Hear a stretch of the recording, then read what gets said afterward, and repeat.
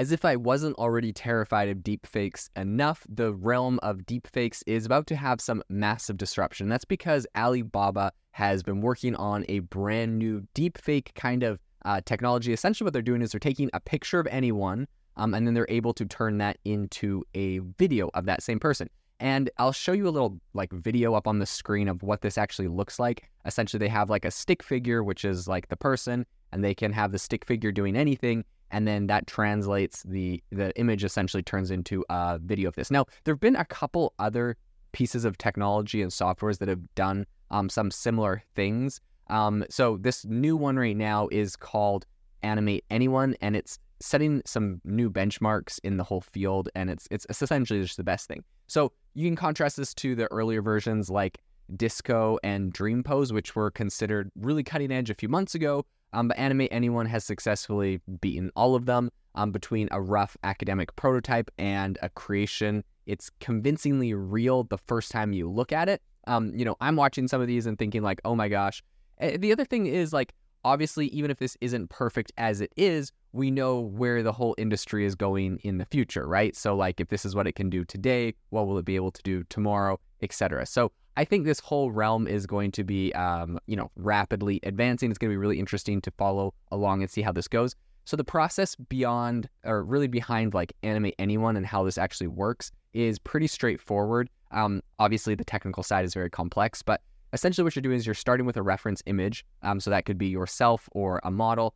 And then the AI model extracts key details like your facial features, patterns, your poses. It then generates a bunch of images with these elements that are all slightly altered to simulate movement. So really, I think what they're drawing from is kind of the inspiration of video, how video works. Everyone knows video is just it's just a video is just a camera taking thousands of photos back to back, and so then you can see the movement of a video. So they're essentially doing the same thing. So you can kind of think Midjourney's image generator. It's taking a picture of you that you upload, and then it's just saying, generate this slightly different. So it's just generating all of those images with you in slightly different poses, and then you can actually start moving. Now, I think this is really kind of the key, and this is what we're going to do to make full video, AI generated video. It's going to be insanely compute intensive, I think, but it's going to be really interesting because essentially, you can pick any person and you can have them moving, doing anything. Now, this all goes along with something I have been predicting for a long time. And now anyone that listens to the podcast knows that I have AI chat. A number of months ago, I made a prediction. I was on a podcast with Jack J. McCulley. He's the co-founder of Oculus. And I was like, what's coming down the pipe is we're all going to be movie directors. We're all going to direct our own movies. You're going to go, maybe Netflix will have this embedded or someone else, Amazon Video, whatever, Amazon Prime Video. But essentially, you're going to go on, you're going to pick the actors or actresses that you like, or, maybe in the future, you just upload pictures of yourself or your friends or whatever. You're like, I want a movie where the main character does X, Y, and Z. Maybe it can help generate a bunch of a rom-com or an action movie or whatever, right? Maybe you have a lot of, discretion in what happens, or maybe it helps generate, but essentially you get to pick who's playing the parts, or maybe you're going to be like, hey, I want Batman, except I want me to be Batman, and I want my friend to be X, Y, and Z character in it, right? So it's going to be crazy. You're going to be able to direct your own movies, pick who's in it. And I think in a situation like this, if I was I want Robert Downey Jr. to play this role, maybe, part of my subscription that I pay to Netflix, he gets some sort of royalty for being generated in my movie. So, essentially you're getting royalties when these movies are getting royalties when their movies are streamed, depending on their contract they have with someone like Netflix. Sometimes, they just get a license to get on the platform, but sometimes it's, pay per stream, whatever. So in any case, maybe they'll get a royalty every time I get in there. So with technology like this that we're seeing right now, Animate Anyone, I think this is just one step closer. And I think this completely validates my theory, my hypothesis, my prediction that this is 100% coming, because we're literally able to upload an image and all of a sudden the person's moving. And beyond that, we have the technology to make that actually happen. So I think previous attempts at some similar technology had a bunch of different challenges. Particularly in rendering realistic movements without creating, making it kind of look bizarre or, hallucinating or whatever. So Animate Anyone, I think, is the best technology that has done this. It's not flawless by any means, but I think it is a massive step in the right direction. And the research team highlights an innovative kind of a middle step in their process, which enhances the model's ability to keep really consistent and realistic details throughout the generated video.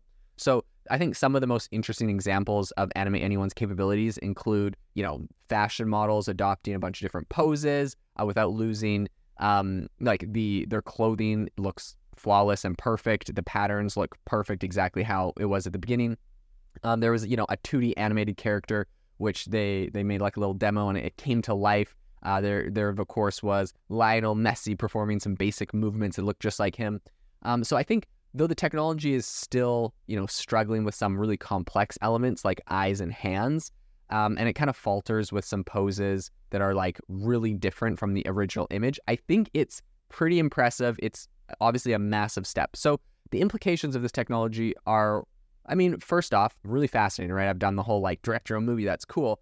It's also a little bit creepy. So I think with just a high quality image, someone could potentially create a video of another person doing or saying almost anything. So combined with facial animation and voice capture technologies, I think the possibilities, but also the risks expand exponentially. We know with something like 11 Labs, I literally have cloned my own voice and it sounds incredibly realistic, just like me. So now we start mixing it with, video technology, and all of a sudden, like, someone could create a clone, someone will create an avatar of myself, a clone of myself, to be able to say and do anything, regardless of if I want that or not. Now, a lot of these platforms that are going to come out with this commercialized, you have things like HeyGen, for example, which is already kind of doing this with video. Now, it's more just like a talking head. So it's just like, I could probably generate this video on HeyGen and it wouldn't be quite this good because it's not flawless, but the rough idea. Now, the thing that's interesting with Animate Anyone is it's like a model that's like the full body, standing up, moving, and doing stuff, right? And so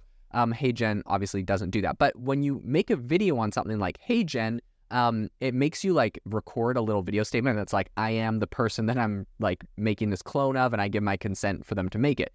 That's kind of their like security measure. At the same time, I think anyone could get around this by like maybe using an open source model to, generate a video that says that. So I don't really think this is like a bulletproof tactic in any way, shape, or form, because, and then so that's the one side of it, is like the platforms will have something like that for security.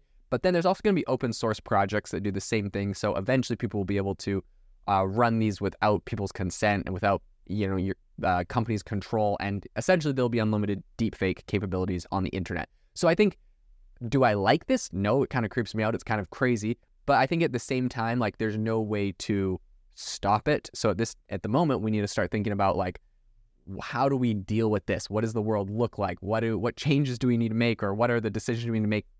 If this was going to go forward, I think a lot of people will be like, hey, this isn't good, make it stop. And like, of course, I get the sentiment, but it's unrealistic at this point.